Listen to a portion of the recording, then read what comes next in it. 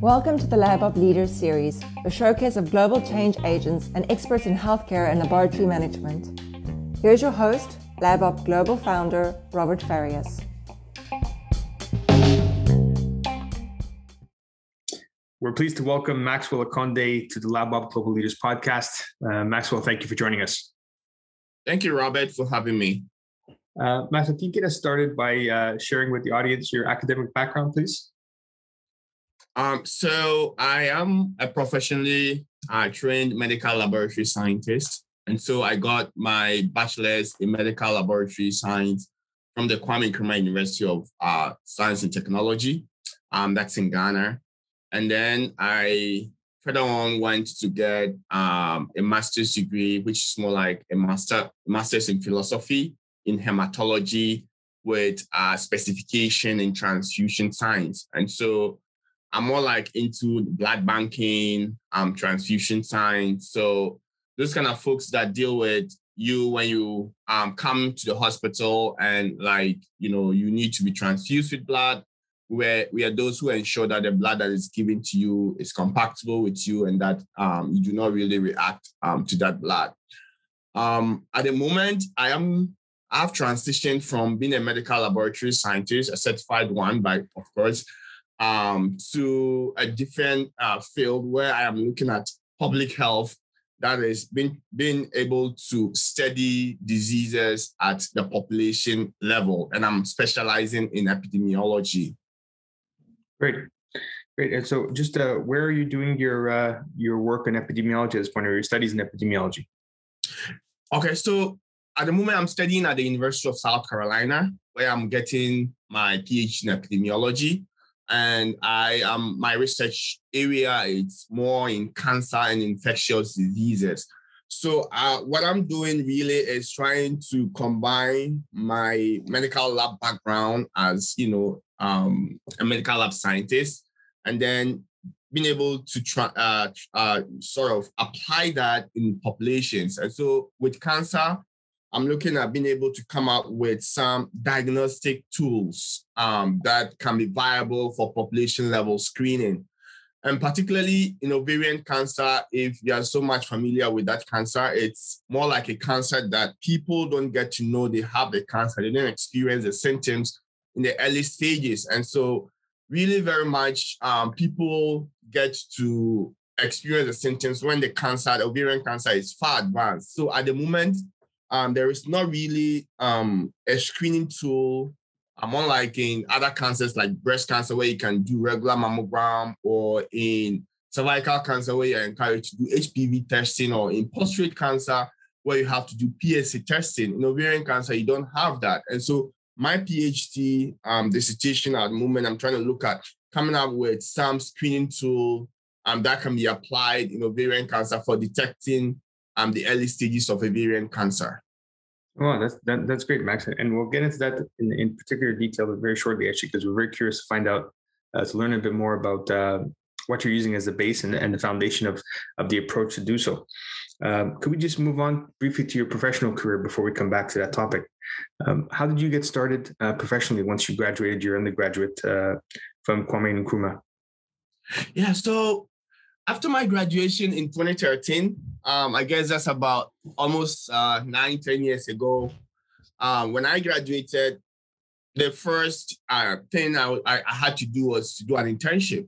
I need to get some bench experience, as a hand-on experience. And so my internship was at the 37 Military Hospital, which is a UN Level 4 certified facility. This is a facility where they do basically everything in, medical laboratory diagnostics, from the biochemistries to the blood transfusions to microbiology. It encompasses everything. And so I had the opportunity of, doing my internship at that facility for 1 year. But during the period when I was doing my internship, like I mentioned, I took interest in blood transfusion. And so I equally had the opportunity of working with one professor who by then was at the University of Ghana School of Allied Health Sciences within the medical laboratory department. And so I served to that professor as a research assistant, where I had the opportunity of really engaging students, taking some of the lessons or classes, that the professor was supposed to take, and being able to really translate what I was learning in the facility, that's the 37 military hospital, to the classroom and taking them through some practical sections. And so I have really been all my life from 2013 till now, sandwiched between professional practice as a medical lab person, and then also in research, like impacting students. And so after my internship in 2014, it was a 1-year internship, which like spanned from August 2013 through to August 2014. After my internship, I was offered, a part-time research assistantship to work with the University of Ghana Medical Laboratory Science Department, where I served as, that research scientist in molecular biology as well as in hematology, taking students through blood transfusion, practical sections, and also in molecular biology, practical sections. And then in 2016, I transitioned to the Ghana Health Service, where I worked as a medical laboratory scientist on full-time basis. But at that level, that facility where I worked, which is more like a district hospital, I was also the head of laboratory diagnostics. So, being in a managerial position, 3 years after my graduation, and also, sort of manning the lab as a medical laboratory scientist, where we had nearly, 5, depending on how you want to look at it, because some of them were on part-time basis and some were full-time professionals. So about 5 full-time professionals. And then we had, some who were doing some part-time basis with us. And so basically, I have had that experience working as a medical lab scientist, as an intern, and then transitioning even to combining my work as a scientist and being part of management, where the decisions are usually taken concerning diagnostics in the facility. Well, thanks for that. And so I understand along the way you've also were the co-founder of an organization that you must have conceived at some point in time and wanted to get off the ground. Can you tell us about that a little bit? Yes. So, at some point I feel as medical laboratory professionals, there's a need for us to really be involved in policy making. So I take very much interest in policy and leadership. So during my my undergrad studies, I realized that there was that gap in terms of, how medical laboratory students collaborated or, collaborated across different institutions. And so in Ghana, we have several institutions where, the learning of medical laboratory science is undertaken. So I was in Care University, that's a Kwame Nkrumah University. And then there were other universities where the science was being taught. So I thought that there was a need for us to really be able to collaborate and communicate, get to know ourselves as, students who are learning the science. That can, once we finish, we can transition into the main practice and continue to collaborate in different fronts. And so, I took it upon myself to sort of, start up this Federation of Ghana Medical Laboratory Sciences Association, Federation of Ghana Medical Laboratory Science Students Association. It's called FG-MELSA. And so basically FG-MELSA is a federation that encompasses students from different institutions. What I did was that I sort of liaised with students who were already in the other institutions. And then we were able to really come together, organize a congress for students, like just student-based. We had, student presentations, we had, games, we're able to really talk about issues that affected not just even students whilst we are studying, but the gap between transitioning from being a student to the professional workspace. And so, that federation, I look back and I see a lot of things, a lot of amazing things that they are doing out there. They are able to sort of, talk to, do outreaches to communities, where they services on medical laboratory science is not really very available. So from time to time, they organize these services and they even go to the prisons, to educate them on some health issues and even offer them basic screening exercises for different infectious diseases and offer them health advice. So basically, it was a Federation of Medical Laboratory Science. And since then, I've taken interest in different leadership space. I have been an active member of the Ghana Association of Medical Laboratory Sciences. I have held some notable positions, including setting up, subgroups where, they are more focused on particular things. I was one of the foundation leaders of the Medical Laboratory Professionals Workers Union. I actually served as the General Secretary of that union, the interim General Secretary of that union before I transitioned to the United States and I had to, hand over to someone else. Of course, so I have basically taken interest in different leadership spaces. And as you may know, at the moment, even though I'm getting my PhD in public health, I serve as the president for the Graduate Student Association and, just serving as an advocate piece for all graduate students at the University of South Carolina. So, I think that is, for me, something that a lot of medical laboratory scientists have stayed away from, but we need to be involved in terms of what we need. We need to be able to advocate for ourselves. We need to be able to, have inputs into policies that affect medical laboratory science and as well, the general population.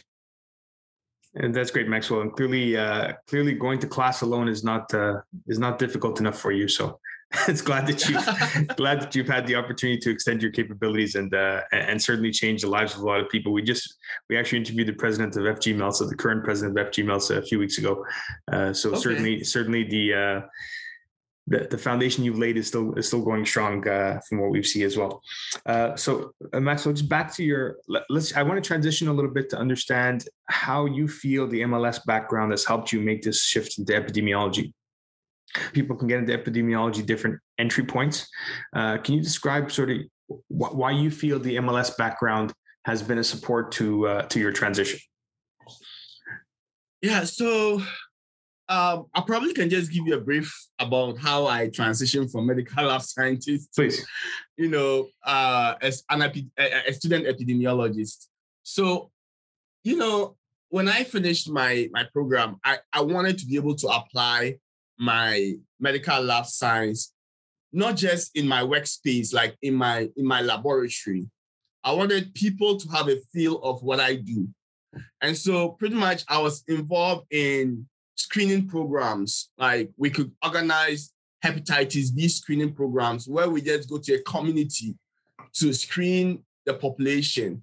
And those that were negative, we offer them vaccines, and you know what vaccines do to sort of, protect them against future infections. And those that were, positive, we sort of refer them to facilities where they can get further treatment for. And so from that level, I started thinking about, what better can we do in terms of applying what we do, for individuals who come to the facility to the population level, where rather we will center more on preventive measures.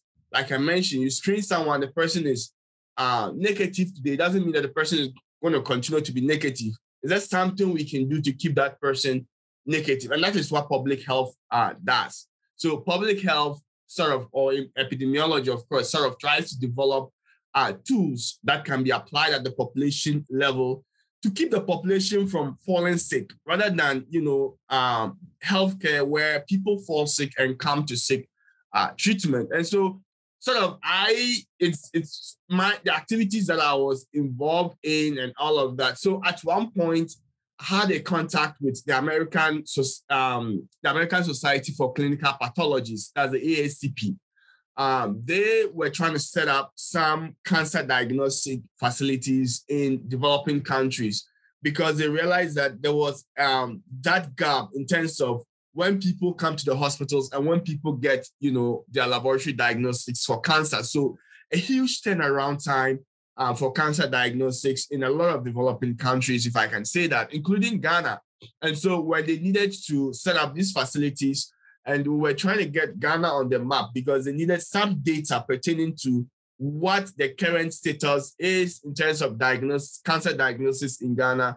Are people really able to get their reports early? What is the situation? Do we need to have some facilities or diagnostic facilities in some areas? So I was key to that project. It's a project that was, co-founded by the Clinton's Foundation and the White House. So when I got involved in that, project, trying to get the data as to the cancer situation, as to turnaround time, I realized that even in Ghana, we didn't really know, our cancer numbers. Sometimes we rely on institutions like the World Health Organization or the Global Health to sort of get estimates as to, the cancer situation in Ghana. At the moment, as I talk, we don't really have a national cancer registry. So where do you get the numbers from? Where do you really cite these facilities that were coming into to help people across the country, right? So being involved in this facility, I realized that there was a gap. The gap is that we don't know the numbers, and that is what epidemiology tries to do. Epidemiology tries to describe, diseases in population, the distribution of diseases in population, which population needs more facilities as compared to, or health interventions as compared to the other, population, right? So, my work there helping to establish they were actually telepathology diagnostic facilities where, once a medical lab scientist prepares a slide, you don't have to wait for a specialist pathologist to come and pass it out. You scan it into the system, and whenever a pathologist is available, whether in the United States or in Europe or wherever, because it's a network of pathologists that use that system. Whenever a pathologist is available, they read a slide, they can take it for a second opinion, and then the results can be utilized to help, diagnostics. Because in Ghana, we don't have a lot of pathologists who can pass out slides readily, right? So that was a facility I was involved in. And just recognizing that gap, I thought that, already with my background in diagnostics, with my zeal to see that, medical lab science is translated at the population level, epidemiology became my choice. And at the time, I was already pursuing a master's in hematology, which is more of blood transfusion, right? So sort of transitioning from medical lab, my skills with diagnostics and being able to apply those diagnostics into the population level was really helpful for me. And I keep going because in my PhD level, I'm still trying to apply my medical laboratory diagnostic skills to developing screening tools that can be used at the population level. That's a perfect segue, Maxwell, because I wanted to get back to your to the concept of your thesis and what you're aiming for at the moment. So can you elaborate on that a little bit? Yeah, so my interest has been in cancer since I started my PhD, and since I had the opportunity of working with the AACP. And so in my PhD, I have been studying ovarian cancer. And ovarian cancer is such that, when you first have it, like at the initial stages, you don't experience any symptoms. You don't have any signs, anything to show that you have cancer. You don't really fall sick, right? Until the cancer has spread to other parts of the body, like maybe the other organs, right? Then you begin to feel, no, there's something wrong with me. But, biologically, once there is something wrong with your system, your system produces biomolecules, or what we call biomarkers, to be more specific. And so I'm trying to see in the early stages of ovarian cancer, are there particular biomarkers that can differentiate cancers from benign tumors? Because, the location of the ovaries doesn't allow easy access to it for us to take a biopsy and examine, right? So it's only surgical procedures, invasive surgical procedures. And you don't want to unnecessarily cut people, to sort of realize that they don't have cancer. So with the knowledge in biochemistry and how biomarkers are sort of produced, at the moment, we have some biomarkers that are used as prognostic markers, like cancer antigen 125, which is predominantly used together with the transvaginal ultrascan, right? But those are used as, for monitoring prognosis or treatment. So when you get treated for ovarian cancer, you can be monitoring your status with those biomarkers. But I want to be able to combine biomarkers that can, differentiate when you have a cancer or detect the ovarian cancer in its early stages. So cancer antigen 125 is very important for that role, because there have been so many explorations in that space, but at the moment, nothing really has been done. So I'm trying to see if I can come out with a multi-panel biomarker, maybe about 3 or 4 biomarkers where they can be integrated in a single test kit, such that when you go to the hospital and then they use this test kit to, test your blood sample, and they realize that maybe these biomarkers are sort of elevated in you, you are more likely to have, ovarian cancer. Of course, we are looking at that likelihood to be about more than 95%. That is in terms of the sensitivity, and then a higher specificity as well, right? So basically, to develop a multi-panel biomarker in a rapid diagnostic kit that can be used to differentiate between, to detect the early stages of ovarian cancer. And I'm looking at, the rapid diagnostic kit because I want to come out with a kit that can be used, be applied in every aspect of our globe, anywhere around the world, including spaces where there is no electricity, where you cannot, use some heavy medical laboratory equipment, right? So that is what I'm, modeling my research around. And so at the moment, I am at the data collection stage, where, I have a cohort of ovarian cancer subjects. And then I have, women without ovarian cancer, following them over a period of time. I said they are about 32. I'm actually looking at about 32 biomarkers at the moment, where I will examine each of these 32 biomarkers and see which ones really gives us more information as to when, at which level, a woman was closer to getting diagnosed with ovarian cancer.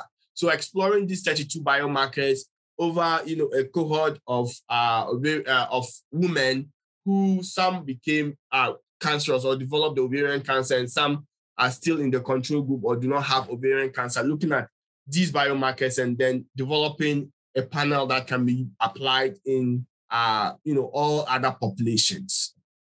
That's very commendable, Maxwell, and certainly the understanding and the end goal of where this type of testing would be available eventually as you go through your development stages is a phenomenal vision to have as well, and I appreciate that you're taking that step for everybody, basically. So Maxwell, help us understand the connection between yourself and University of South Carolina. How did that come to be? So that's an amazing story, but I'll try to summarize it. It's a long story, but it also goes back to my involvement with the AACP project, trying to establish, the telepathology diagnostic facilities. So, in 2016, whilst I was working at a district hospital, I got an email from, one professor at MUSC, that's the Medical University of South Carolina.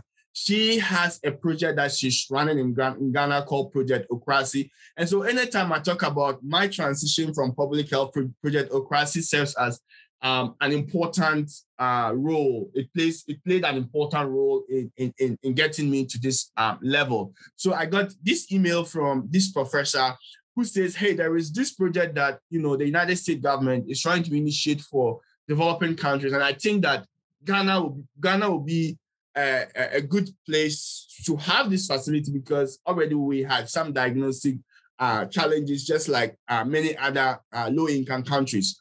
So basically, my connection with this professor and being involved with her project subsequently, because she runs a project called Project Ocracy, and that project is involved in multiple areas, including organizing village health outreaches. So I have already mentioned that I'm passionate about, village health outreaches. So I was involved with developing a medical laboratory facility for their project when they go out for the village health outreaches, because initially what they did was that they didn't have diagnosis.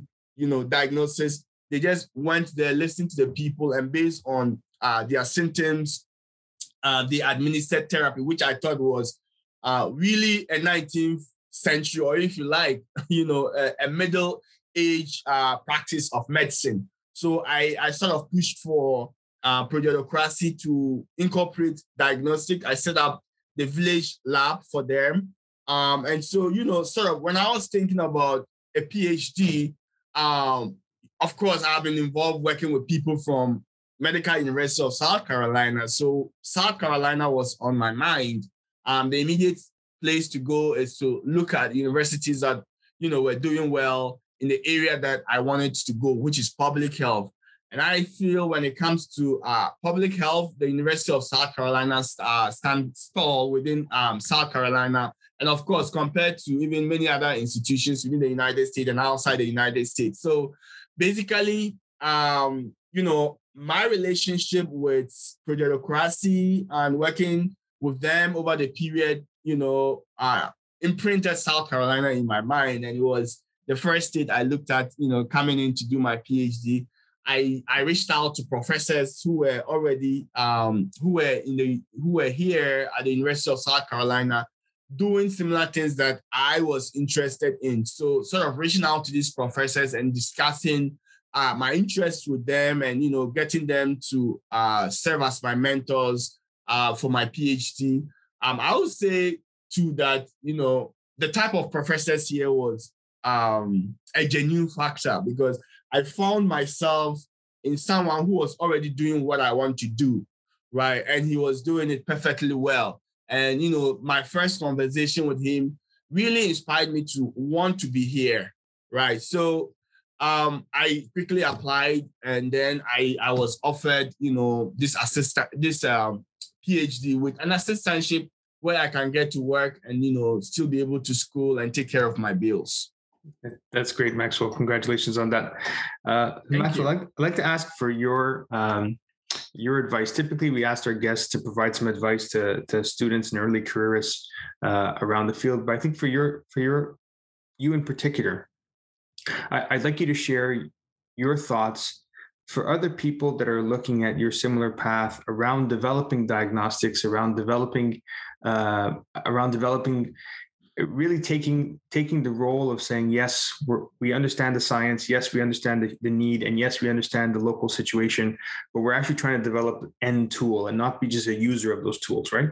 So can you give some advice to people interested in that facet and that aspect of MLS world, essentially? Yeah, so I think that when it comes to medical lab science, it's, I don't know for the United States, but in Ghana, it's really a broad sphere. So you go to school, you learn so many disciplines within medical laboratory science. You take classes in microbiology, in pathology, in, hematology, in biochemistry. So, first it goes back to being able to identify what you really have interest in. And for me, I had interest. I had recognized that way earlier in my professional career that I wanted to translate my what I was doing, my skills in diagnostics, not just to people who fall sick and come to the hospital, but I wanted to reduce the number of people who come to the hospital. And so translating that into developing preventive measures, that is how I found my passion in. I don't want people to unnecessarily visit the hospital. Of course, the hospital is there to take care of sick people. But what if we can reduce the number of people who come there? And of course, that is going a long way to increase the life expectancy, right? If you're able to develop those preventive measures. And so I think that, as young people, people who are, who have the background in medical laboratory science, our, opportunities are unlimited, And so if you identify what you want to do, you need to take the necessary steps. In my case, I identified that I wanted to do public health. I wanted to transition into epidemiology. So the necessary steps I took was to research around the area. Where can I possibly get a degree that I can use? Be able that a degree that can give me the skills that I needed to be able to use to do what I want to do. So I researched about institutions. I researched about, people who were already doing what I wanted to do, even if they are not medical laboratory scientists, because, you find that elsewhere, people are able to move from one discipline to the other, right? So I found someone who was already doing what I wanted to do. I spoke with the person. So you need to have the conversations, identifying a good mentor, right? And having the conversation with that mentor about what you really want to do, and then seeing what help that is out there. I think that, there are opportunities for medical laboratory scientists. And for me, I don't think I probably would have been able to make it if not for the fact that I had some assistantship. And these assistantships are available for medical laboratory scientists who are able to discover themselves and want to take further steps in becoming what they want to become, be it getting another degree, a terminal degree, or whatever, they want to be able to do. There are always opportunities. And then one other thing that I feel that is missing from a lot of scientists is the ability to collaborate. And I think that as medical laboratory scientists, we do not work in vacuum, we work with other people. And so extending your tentacles and working with other people, having some collaboration. So even if you are in the hospital setting where you provide diagnostic services to sick people or to people who come to the hospital, you can still be able to collaborate because that is a space where you generate a lot of data. So you need to also be able to have an understanding of that data. So even if you're a medical laboratory scientist and you don't have the skills to analyze the data, it will only take collaboration between you and someone who has the skills to do that, maybe a biostatistician or an epidemiologist who has the understanding of the data to be able to do that. So I think that, for me, just to summarize it, you need to understand yourself. You need to do the research about where you want to go. You need to talk to the necessary people, especially identifying people who are already doing what you want to do, and then develop the spirit of collaborating or networking with other people. Great. Thank you, Maxwell. Final question for you then. It kind of alludes to a little bit to what you've been relating to, but any particular mentors or supporters that you'd like to acknowledge as we wrap up this episode? Yeah, there are tons of people that have, given me the platform, to develop my dreams, and several people that I've worked with. I would say when I had the idea of first, FG Melsa, I spoke with, some professionals who were already in the field. And as a matter of fact, FG Melsa had been a dream by other people. So sort of, I needed to talk to those other people who had already had the dream or sort of, thinking about it and probably done some little bit of work about it. And so one person that I spoke to at the time was a vice president for the Ghana Association of Medical Laboratory Scientists, Dr. Sebisaki. He has been one person that I look to from afar. And, during that time, he sort of offered me the platform to be able to implement this idea. And I had the support of the president at the time, who is currently Dr. Prince Amuzu. So there are two people that offered me the support at the time. And further, I would like to appreciate, the professor at the Medical University of South Carolina that I've worked with, for the past 5 years, 6 years, since 2016, Professor. He's actually Dr. Cindy Swinston. She is, the co-founder for Project Ocracy. My role with Project Ocracy is one thing that, offered me the ability or the opportunity to think about really evaluate what I wanted to do, and then be able to talk to the right people, because I realized when I had the dream of really getting a terminal degree in epidemiology based on my passion, I spoke with her, and she was able to really offer me the needed advice that I could take to be able to become what I'm doing now. So I appreciate her role in my life so much that, I'm still in contact where we get to do other collaborations. And at the moment, we work on different other projects. Even though she is more of a psychologist, we still have some intersection where we play roles in research, in conducting some research activities. And finally, to my current advisor, I recognize that the first time I reached out to him, he received me with open hands. He offered me the needed guidance. He is Dr. Anthony Albach, the current chair of the Department of Epidemiology and Biostats at the University of South Carolina. He continues to play a very good role in my life and continues to direct me.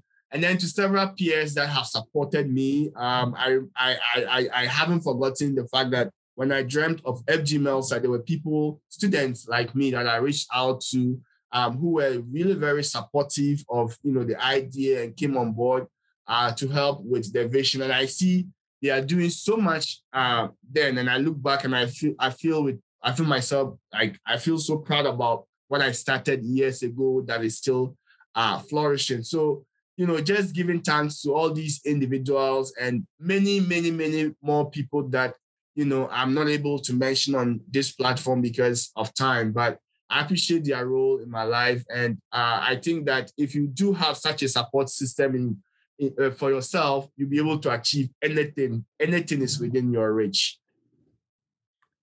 Thank you very much, Maxwell. We appreciate you having you on the podcast, and we certainly look forward to hearing about the progress in your development work and your thesis. Thank you, Robert, and thanks for having me. And I appreciate the opportunity to be on this platform.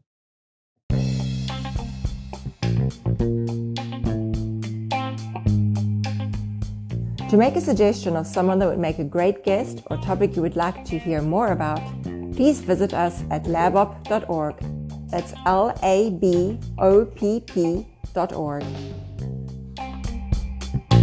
labopp.org.